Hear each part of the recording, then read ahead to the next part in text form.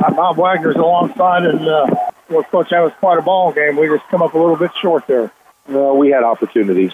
When you get that many chances, you've got to take advantage of it, and we didn't shoot free throws well enough, and we didn't finish around the rim well enough. Yeah, you had a chance to win it in regulation, and that was you had two good cracks at it, and like you said, it just didn't go down.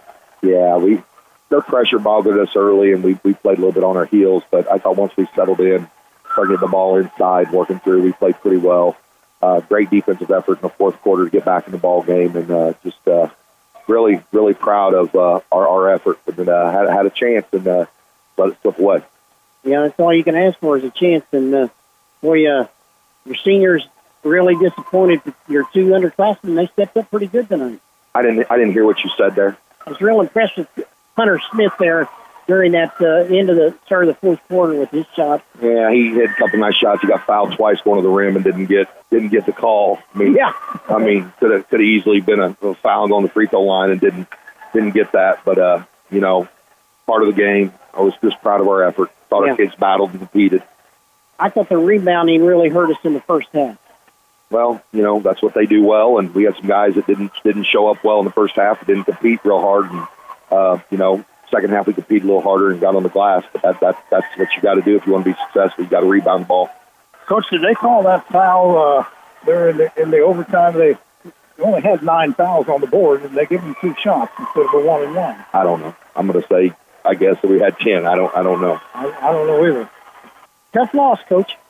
They're all tough. Yeah. It's just a little tougher. Yeah. The thing is, you have the opportunity. Your kids have to have a few breaks to get there. I'm just proud of the effort it took to get here. I'm proud of the games we put together and the string of play we had in the postseason to give us a chance here. And our kids showed tremendous effort and heart, and really made a great effort to get back in the game and had a chance to win it. And we just didn't finish the game off the way that we should have. We missed too many around the rim, and we missed too many free throws. Coach, I think when you stop and look back on this season, 28 wins, and really a pretty good season for the Panthers. That's a great season. I guarantee there's about a lot of other teams that like to have it.